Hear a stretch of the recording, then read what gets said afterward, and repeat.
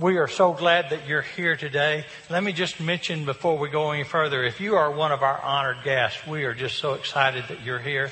There's a card in the pew back in front of you. If you would, just take that and fill out the requested information, and you can take it back to the table at the close of the service, or you can leave it in your pew and we'll find it, or you can hand it to me after the service. That would be wonderful.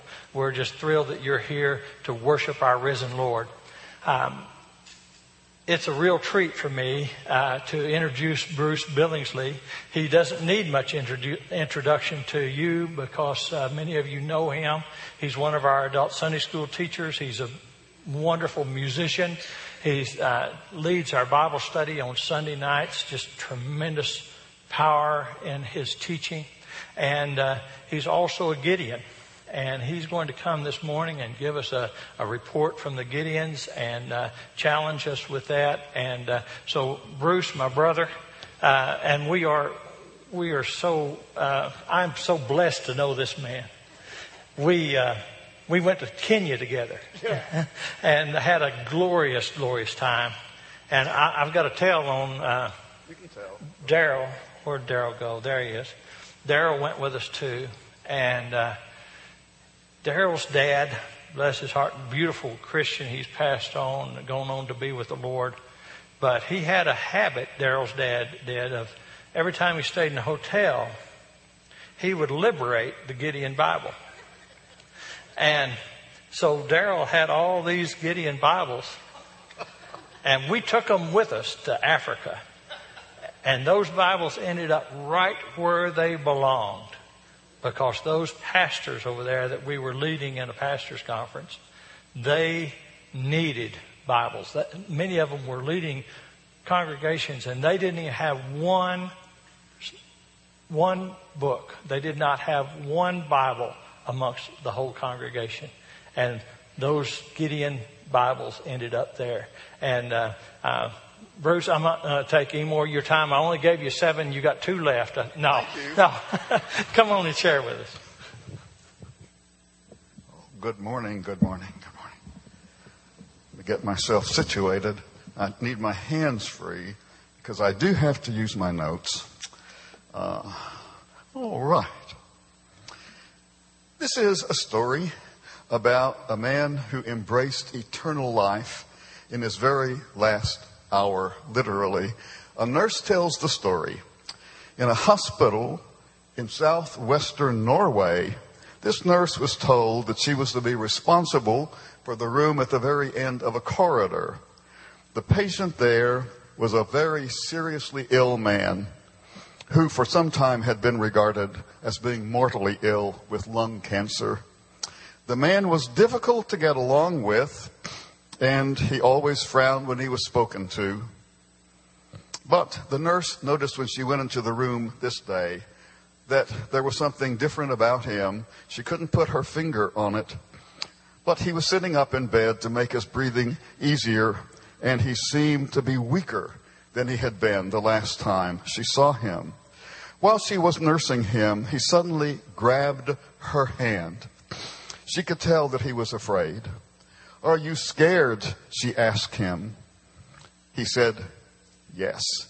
She said, "Are you afraid of dying?" And again, he said, "Yes." She remembered that there was a Gideon Testament like this one in the bedside table by his bed. So she got it out and asked if she could read some words to him. And when he agreed, she read John 3:16. "For God so loved the world that he gave his only begotten Son, that whoever believes on him should not perish, but have everlasting life." And then she read it again, and this time she put his name in, "For God so loved Michael," or whatever the man's name was, to make it more personal. And then she turned to John 1:12, and she read this, "But as many as received him, to them gave he power to become the sons of God, even to them that believe on his name." Then she asked if he wanted to receive Jesus into his heart. And he said it was exactly what he wanted. So they prayed together a short and simple prayer, and then she then suggested to him that he have the Lord's Supper with the hospital chaplain. So he said, yes, I would like to. And she contacted the chaplain, and only a few minutes later, the man and the chaplain had the Lord's Supper together. And when the chaplain came out of the room, he told the nurse that she should go back into the room. And when she did, she could easily see that something wonderful had happened. The man's fearsome appearance was gone, and he even smiled as they talked. Because she didn't know the man well, she didn't know what she really should talk about, so she asked him if she could sing a song. And he nodded, and so she put her arm gently around his shoulder and began to sing a hymn. She had barely sung one line when the man fell forward and died. She began to cry, not from grief, but from joy and gratitude, because she knew that this man's last hour on earth had been vital for his eternity. That Bible, that bedside scripture was put there by the Gideons. Who are the Gideons?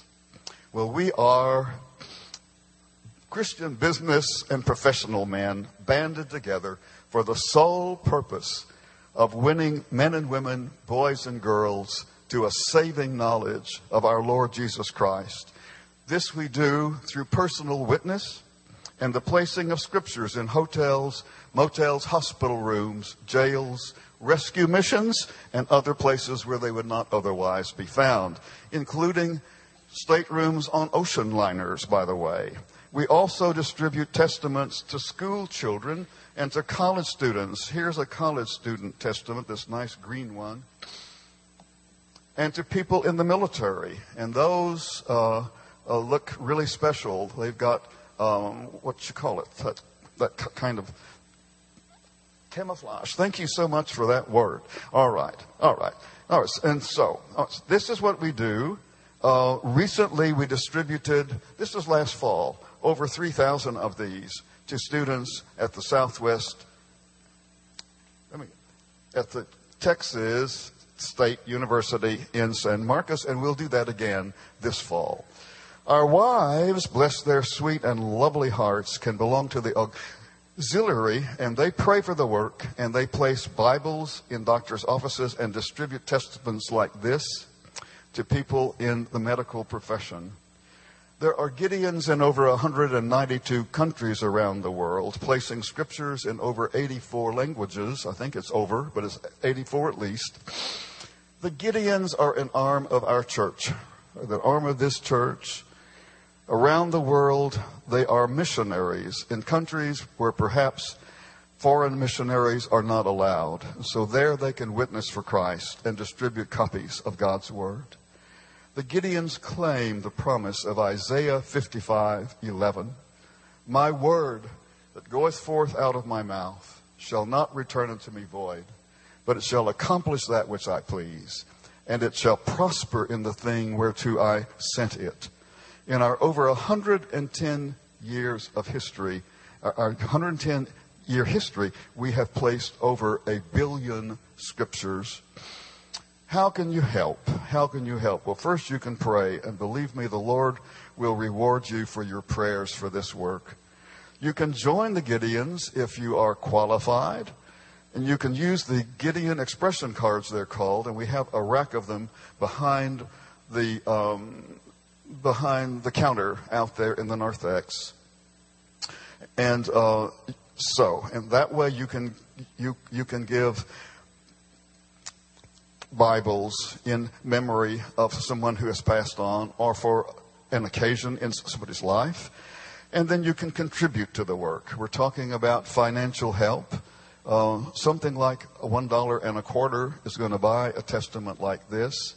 And they can do wonderful, wonderful things. One testament in the Philippines given to a boy turned out, because he was a wonderful, wonderful worker. He prayed when he grew up that all of his sons might be pastors, and 8 of them were, and then all of his grandsons. And so there are over 300 Baptist churches there because of this man having received a testament when he was a 5th grader in school. Wonderful things can happen. So every dollar, every penny that you give is going to go for the purchase and distribution of scriptures. We Gideons take care of the overhead. Thank you, Wyatt, for asking me. Thank you, sir. Bye-bye. Thank you, Bruce. Thank you, Bruce. God bless you. Love you. All right, let's go to the Lord in prayer. Father, we thank you for this work that we've heard about this morning with the Gideons. These men and their wives that are committed to your word and to distributing your word so that your kingdom might grow. And Father, your word is so precious to us, so vital to us. And as we look into your word this morning, I pray, Father, that your Holy Spirit would move mightily in this place. Father, I pray that you would bind Satan, because I know he does not like what's going on this morning as your people gather to sing praises to you and to look into your truth and to apply it to their lives. Father, I acknowledge that there is spiritual warfare going on today, and we need you. We desperately need you. And Father, we just ask that you would bless and that you would guide and that you would change hearts today. Father, we acknowledge that you are in the life-changing business. And we thank you for that, because our lives are so wretched before we know you. And Lord, we give you the praise and the glory for all that you do and all that is done in your name. We ask it in Jesus' name. Amen. All right. This morning we're going to be in Matthew. We're going to be looking at chapter 7 primarily, but we're going to be skipping around a little bit. This is from the Sermon on the Mount. And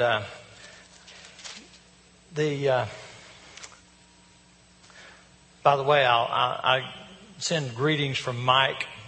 He's still on vacation and he'll be back next week. But I'm excited to be here and stand to proclaim the truth of God's message to you. When God put this passage on me to deliver the message from there, it was about 2 weeks ago. And the Sermon on the Mount is a hard teaching. There's some hard things in there. I had a pastor once that I worked with, and he, Dr. Jimmy Martin, and he's now heading up the European Baptist Convention, International Baptist Convention over in Germany and all of Europe, and reaching out into other continents. And he's a sharp guy. And one morning for his sermon, he recited the entire Sermon on the Mount. These are Jesus' own words. And he recited them in character, and he was dynamic with it, and he did it like he said it, and demonstrated the truths of the Sermon on the Mount just the way he envisioned that Jesus would have done it. And then at the close of the service, it was very much old school. He stood at the back, and everyone went by, filed by, and shook his hand and said, "Good job," and patted him on the back and encouraged him, except for one person. I told you it was a hard teaching. This one person apparently had missed the fact that these were the words of Jesus. And this person got up in his face and said, "Don't you ever talk to us like that again." There's some difficult things there. Jesus said he didn't come to do away with the law, but he came to fulfill the law. And everywhere the law said, "Do this," Jesus took it one step further. On divorce and on judging others and on and on and on. He he took it one step further, and he covered lots of ground. He started with the Beatitudes and talked about salt and light, and talked about the fulfillment of the law, and he talked about murder and how we murder in our hearts, and adultery, and how we can be guilty of adultery in our heart without doing anything with our bodies. He talked about divorce and warned us about taking oaths and judging other people, and said, hey, this eye for an eye thing, you need to be careful with that. And that we need to love our enemies. That we need to give to the needy. That we need to... He taught us how to pray and how to fast during this sermon. He talked about putting our treasures in heaven and taught us not to worry. He told us that if we would ask and we would seek, that we would find.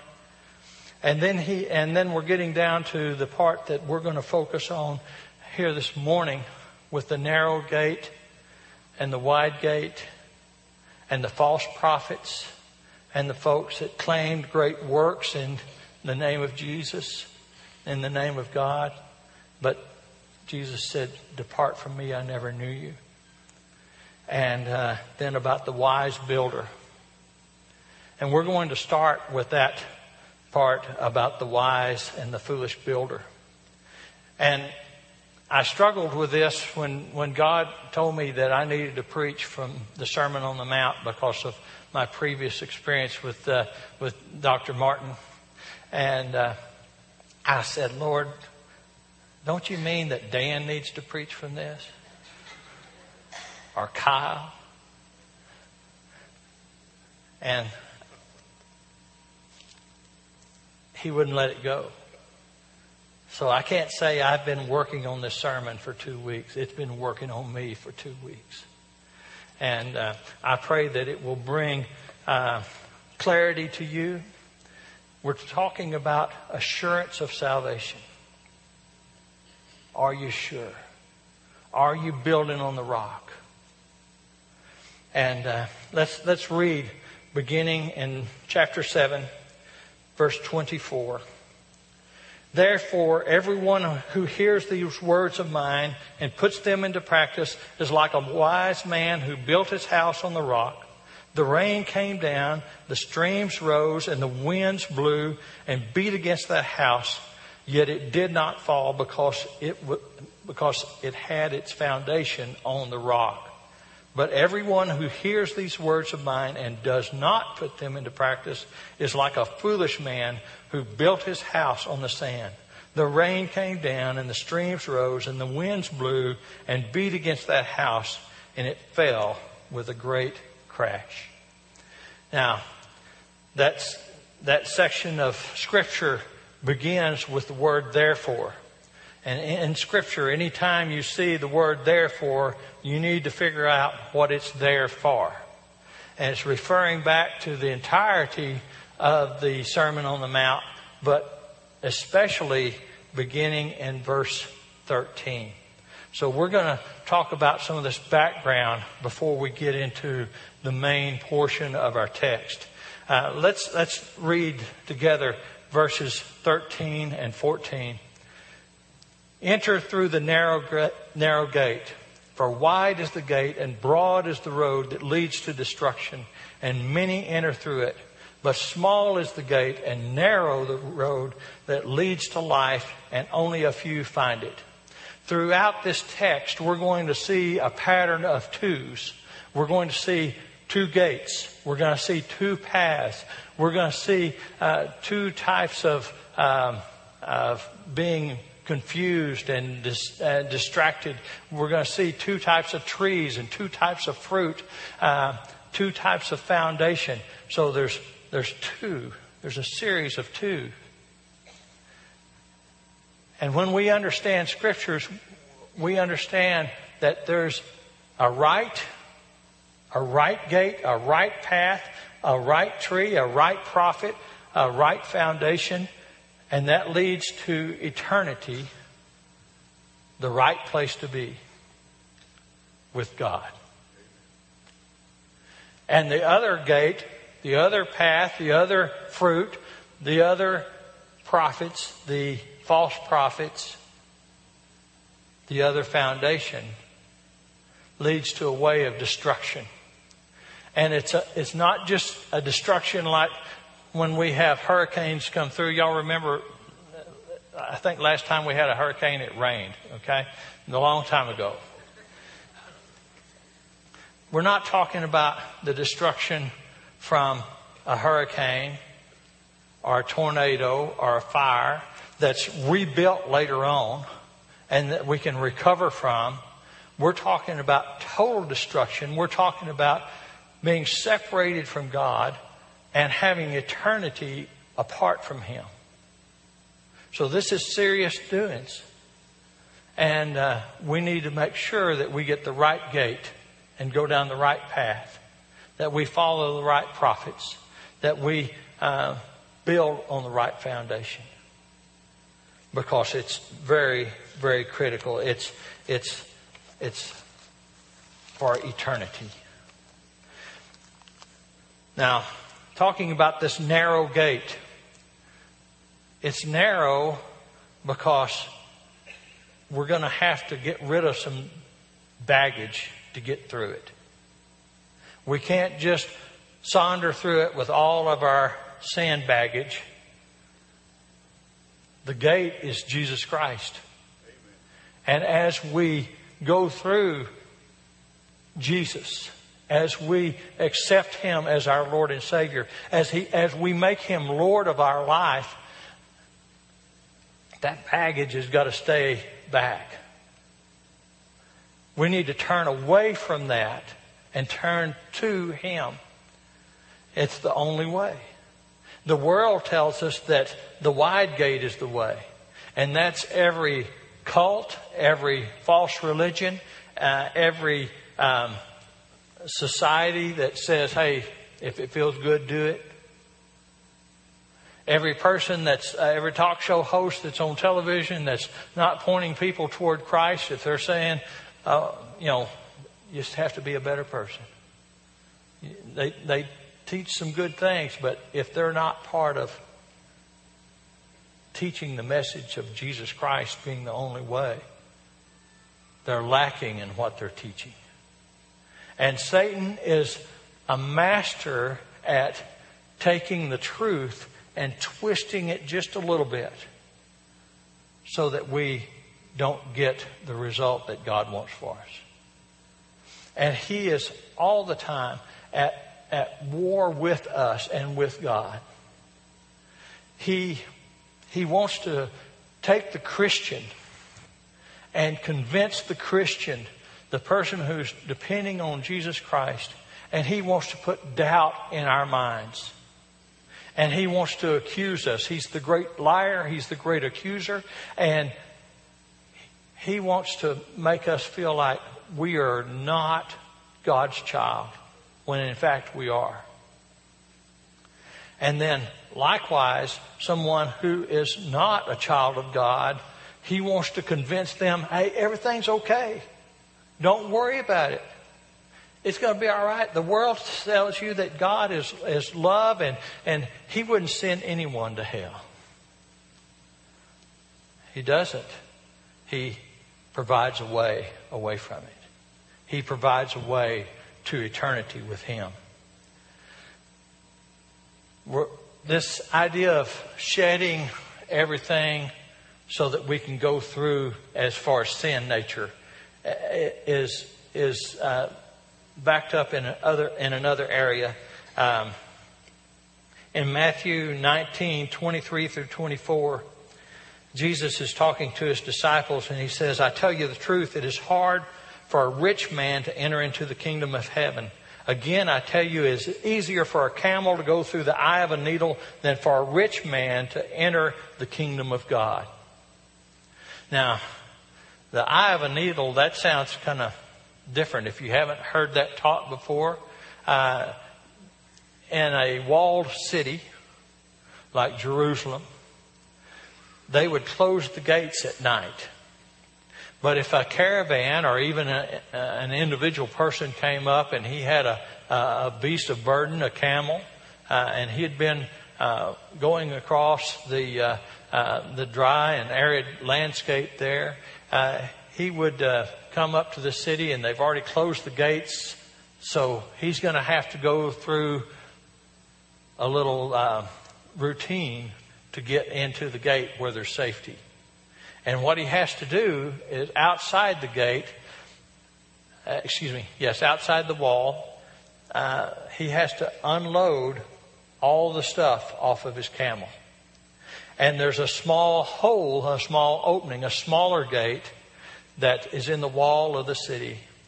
And his camel, after losing all of his baggage, has to get down on his knees and crawl through this gate.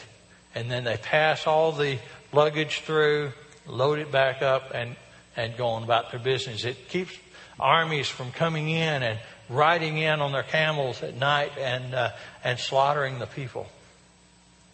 But it's easier for a camel to go through the eye of a needle than it is for a rich man to enter into the kingdom, because we've got to take the value off of our wealth and realize that the real value is in the gate, the Son of God, Jesus Christ. And a modern day example of this could be when you go to the airport, okay?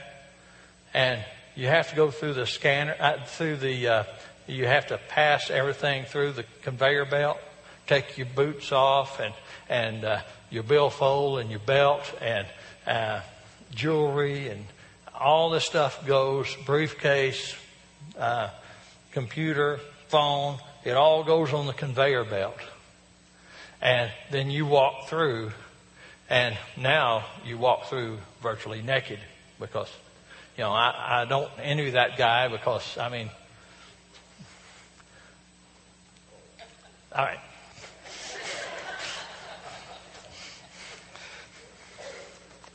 Now, the problem with that analogy, with that parallel, is after it goes down the conveyor belt, you gather up all your stuff.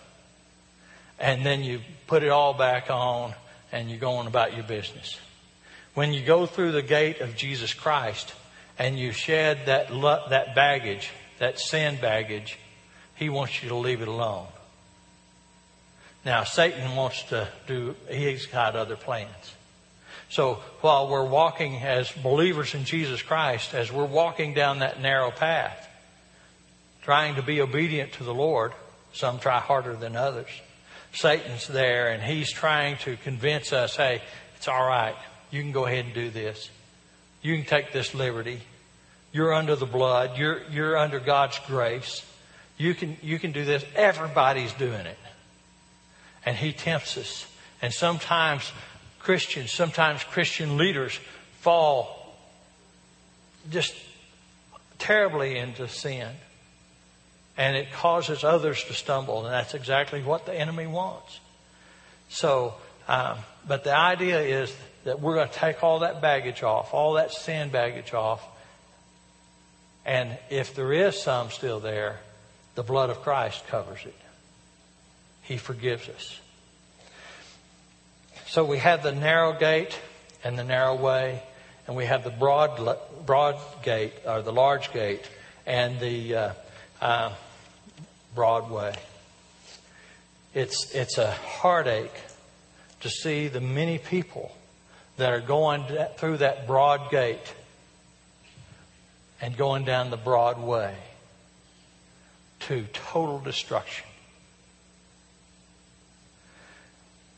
Let's look at this next section here. We're not going to cover every bit of it, but we're going to hit some highlights here. Let's read beginning in verse 15 and go through 23. Watch out for these false prophets. They come to you in sheep's clothing, but inwardly they are ferocious wolves. By their fruit you will recognize them. Do people pick grapes from thorn bushes or figs from thistle? Likewise, every good tree bears good fruit, for a bad tree bears bad fruit. A good tree cannot bear bad fruit, and a bad tree cannot bear good fruit. Every tree that does not bear good fruit is cut down and thrown into the fire. Thus by their fruit you will recognize them. Not everyone who says to me, Lord, Lord, will enter into the kingdom of heaven, but only he who does the will of my Father who is in heaven. Many will say to me on that day, Lord, Lord, did we not prophesy in your name, and in your name drive out demons and perform many miracles? Then I will tell them plainly, I never knew you. Away from me, you evildoers. What a heartache that would be. What a terror that would be. He tells us here to watch out for false prophets. Now, in the Old Testament, we read and study many of the prophets, and they are usually like John the Baptist. He had hairy clothes on. He had animal skins that he wore, and his diet was different. And he was out in the wilderness, and he was pointing the way for Jesus. And prophets before him, many of them would be attired that way. But here we've got a false prophet, and he says that they come to you in sheep's clothing. All right. Now, who would wear sheep's clothing? The prophets would wear hairy clothing.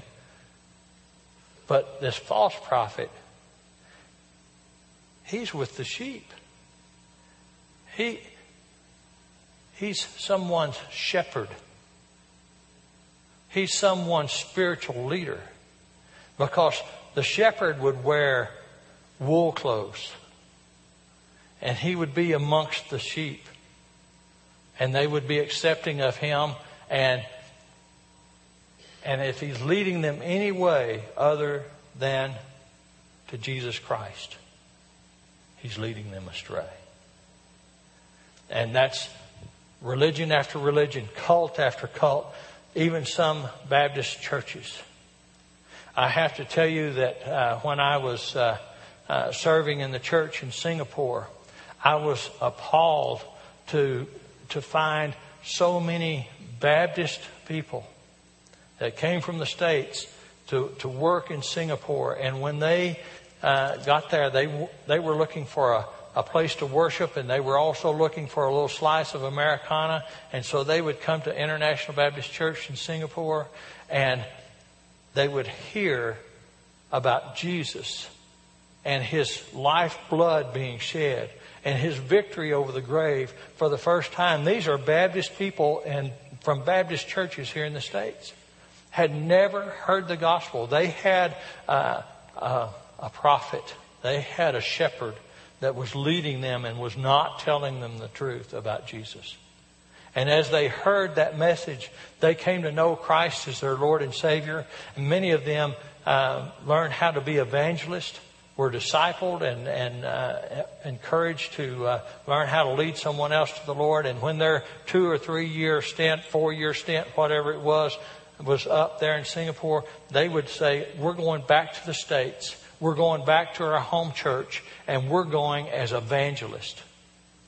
We're going to tell them the truth about who Jesus Christ is and what he's done for us.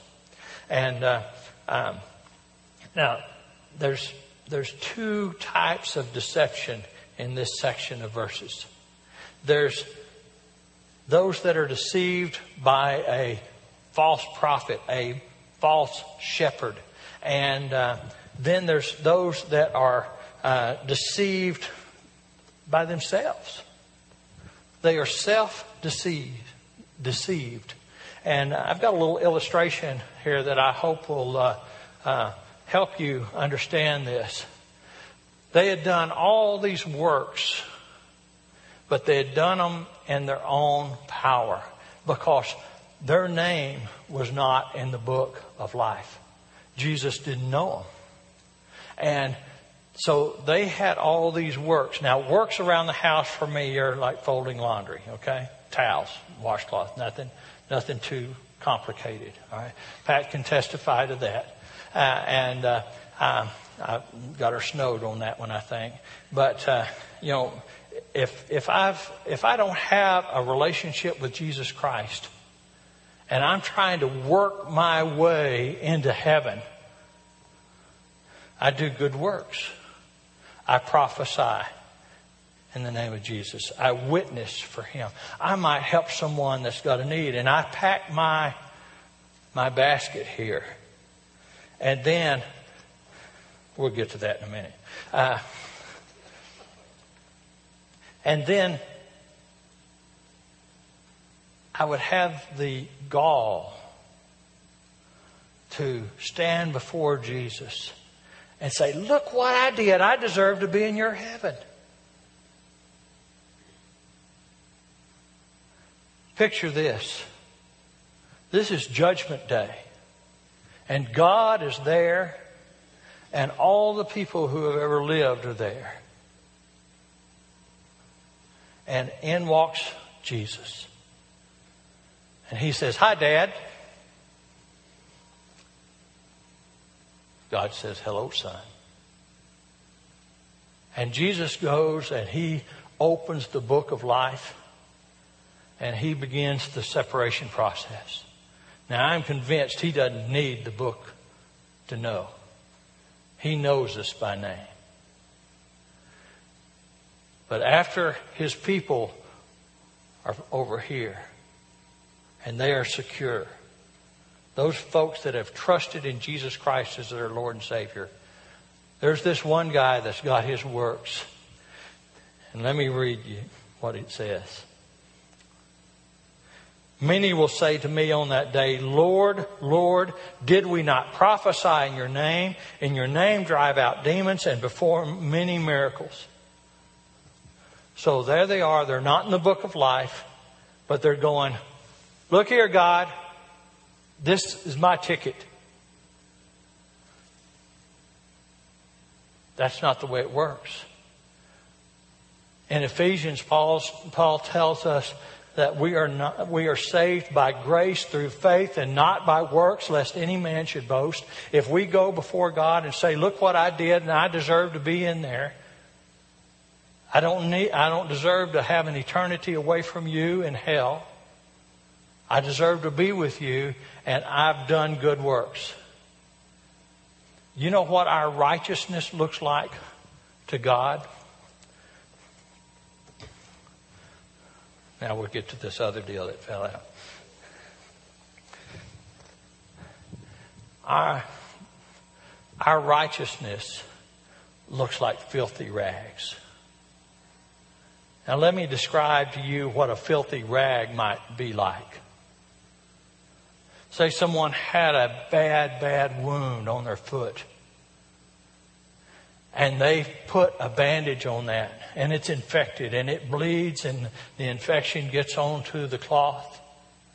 And then they're walking. And during the time of Jesus, they walked most everywhere they went. And they walked down the dusty path and where the animals had been. And they had defecated and urinated on the path. And they're walking through there, and that bandage ought to be changed out every hour or so, but it goes to the end of the day and then to the next week and to the next month. And it's full of blood and filth and infection, and insects and other vermin have taken up residence. Our good works don't look like this in the sight of God. Our good works are nasty and filthy, and He says that in His sight and in His nostrils, it's like a filthy rag. Look here, Jesus, look what I did for you. You going to let me into your heaven? Even if they're good things, they're like filthy rags. Now, He does save us by grace through faith to do good works. And if we are His children, and we don't have to say, look what I did. He already knows what we did because He preordained those works for us to do. He knew that we were going to be in the path of someone that needed help and that we would be willing to be obedient to Him and help them. The problem comes sometimes when He's preordained that we do good works and we're saved, we're His children, and we sit back and don't do them. That's problematic. That's serious business. Because you know what? He's God. He's the boss. We're not God. We're not the boss. We need to be obedient to Him.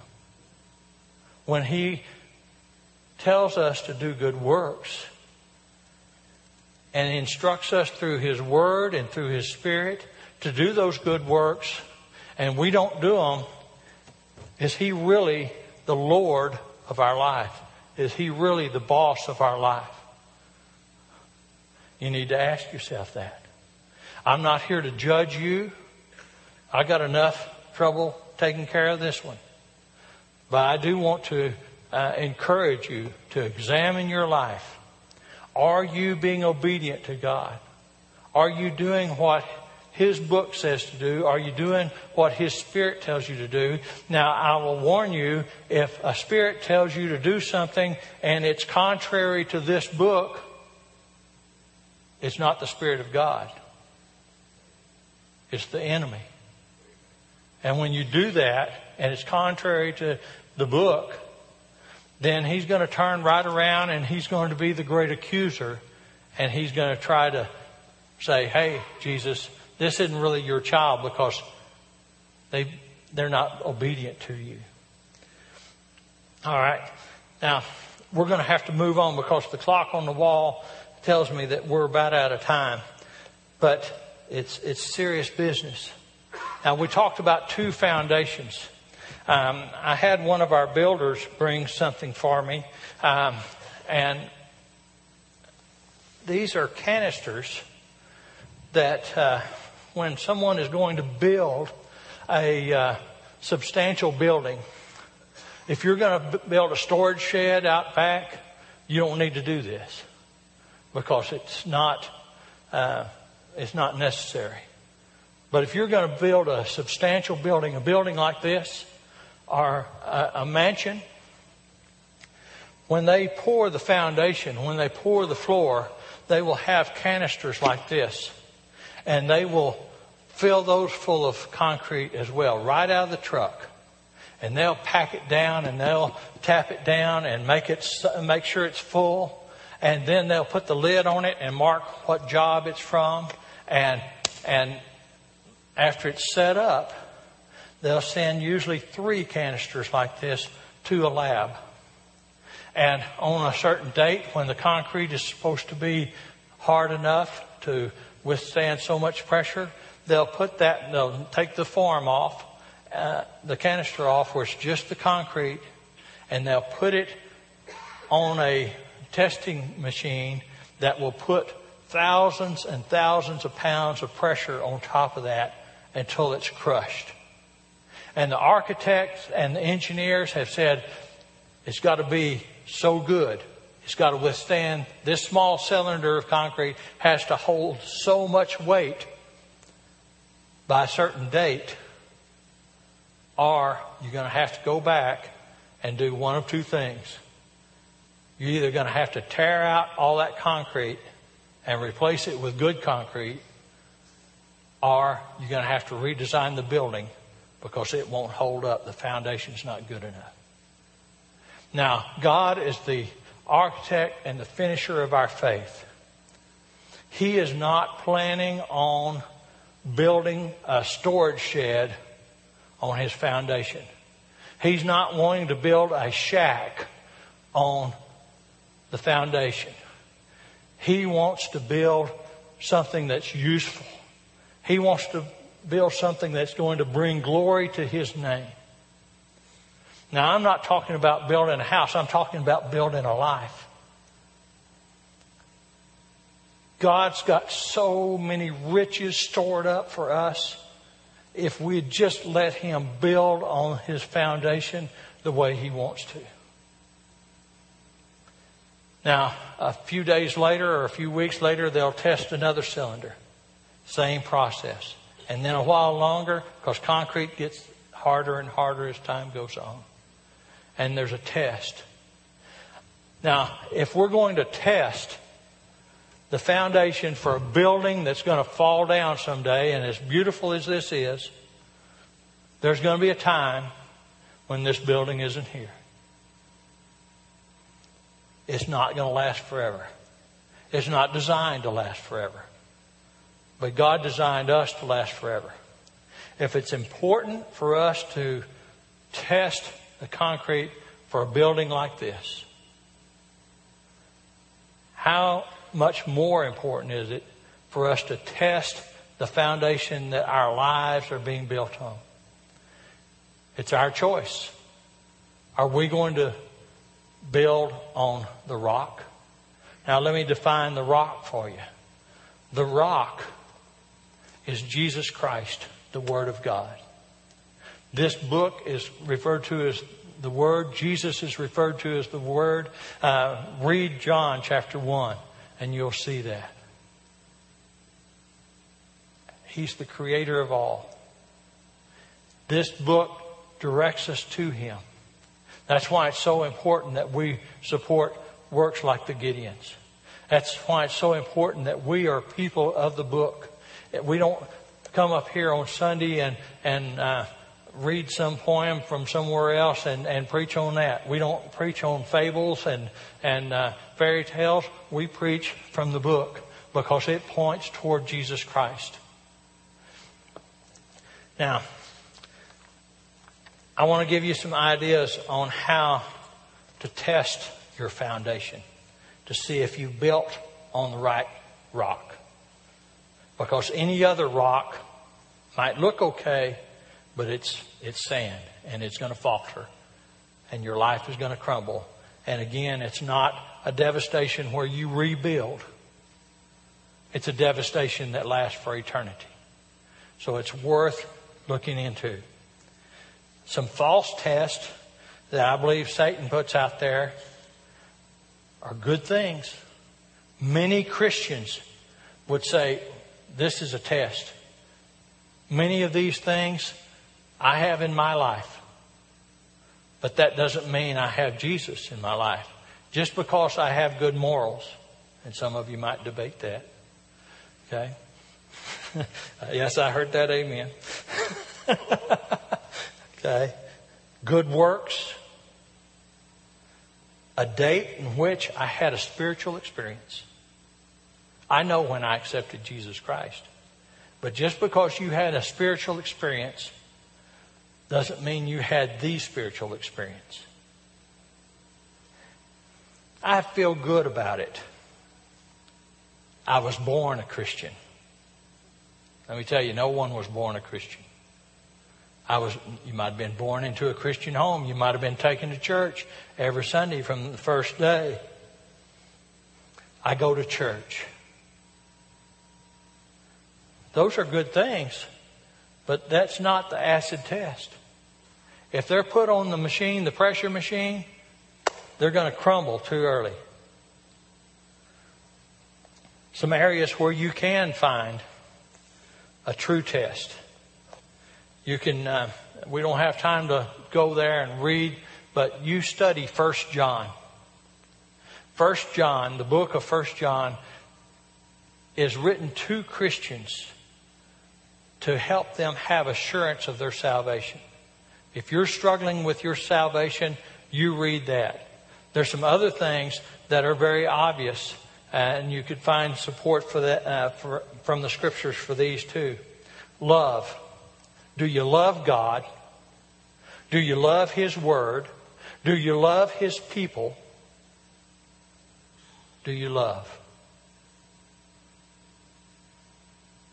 And if you love God and you love His Word and you love His people, how is that translated? How is that observable in your life? Do you love God enough to give Him glory for the things that He does well? And He does everything well. Do you love Him enough and love His Word enough to spend time in it? This is His love letter to us. This is His instruction to us. We need to be engaged in it. And do you love His people? Christians are His brothers and sisters. The church is His bride.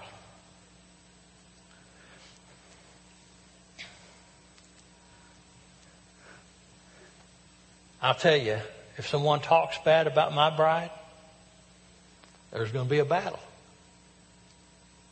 How much more so do you think there's going to be a battle if someone talks badly about Jesus' bride? So there's love. And do we describe, through that love, do we ascribe glory to Him? When we accept Jesus Christ as our Lord and Savior, He gives us the Holy Spirit. And that Holy Spirit helps us to understand God's Word. It's earnest. It's a down payment, if you will. It's just a glimpse of what it's going to be like to be with God. It's like an engagement ring. Okay? And it's our assurance that He is in us. And if you hear time and time and time again truth being taught and preached from God's Word, and you just say, I don't get it. I don't get it. You need to pray for the Holy Spirit to enlighten you. He gives gifts through the Holy Spirit. He gives gifts of teaching and preaching and administration and giving. It's just over and over again. He has all these gifts that He distributes through the Holy Spirit. And then the last one I'm going to talk about, there's a long list here, but you do your own research in 1 John and throughout the Scriptures, really. Another one is, are you obedient to Him? Are you living a life of obedience to God? He's God, we're not. He's the boss, and we're not. Are you doing with your finances what you should? You might say, well, why? Tithing is Old Testament. Remember what we talked about the Sermon on the Mount? Jesus would take the Old Testament and He'd stretch it a little bit more. Let me tell you, you cannot outgive God.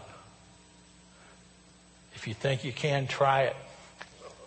I think you'll be blessed. One of the first acts of obedience, and in the second service we're going to have a second grade boy that accepted Christ. He accepted Christ before Vacation Bible School, but he was counseled during Vacation Bible School this summer. And he's going to be obedient to the Lord in baptism. It's a very simple thing. It's a beautiful picture of the salvation that he has already experienced. But he is to be obedient in that way.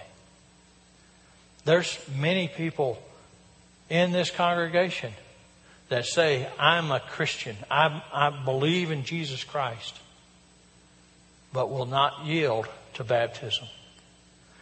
Oh, I was baptized as a child. I was baptized as an infant. And that's good enough. It's not the way it's done in the book. In the book of Acts, every time someone accepted Jesus Christ as their Lord and Savior, they were obedient to the Lord in baptism. If we're ashamed of Him before men, He's going to be ashamed of us before His Father. Every aspect of our lives, God is calling us to obedience. And I want to encourage you, test your salvation. Lay it alongside God's Word and see if it's true and sound, because Satan wants to lie to you and wants to tell you if you're a Christian, it's okay. If you're a Christian, he wants to say, hey, you're not towing the mark. And if you're not a Christian, he wants to say, it's cool. Everybody else is in the same boat. But examine yourself. Examine your life. Are you exhibiting the love for God, the love for His Word, the love for His people? Do you have the Holy Spirit? Are you growing? A Christian is someone that never gets there. Bruce Billingsley is one of my heroes. Guess what? He hadn't got there. He's still growing. We don't get there until we get there. And that's going to be when we're in heaven. Are you being obedient to Him? Now, I hope that God is speaking to your spirit and convicting you of what you need to do and what you need to stop doing. And we're going to have a time of commitment, a time of self-examination. And if you need to come forward and be prayed with, I'll be here. If you need to come here and say, I'm a believer, I've never been scripturally baptized, I need to do that. If you're not a part of this congregation, but God is calling you to be a part, be obedient to Him. Do what He's directing you to do. Let's pray. Father, I thank You for this time in Your Word. I pray, Father, that You would just use it in our lives, not just during these few moments of worship time, but that You would continue to convict us through Your Holy Spirit, through Your Word, and that You would transform us into the image of Your Son. I know, Father, that is Your desire. And Father, we give this time of commitment to You, and we ask these things in the precious name of our Lord Jesus Christ. Amen.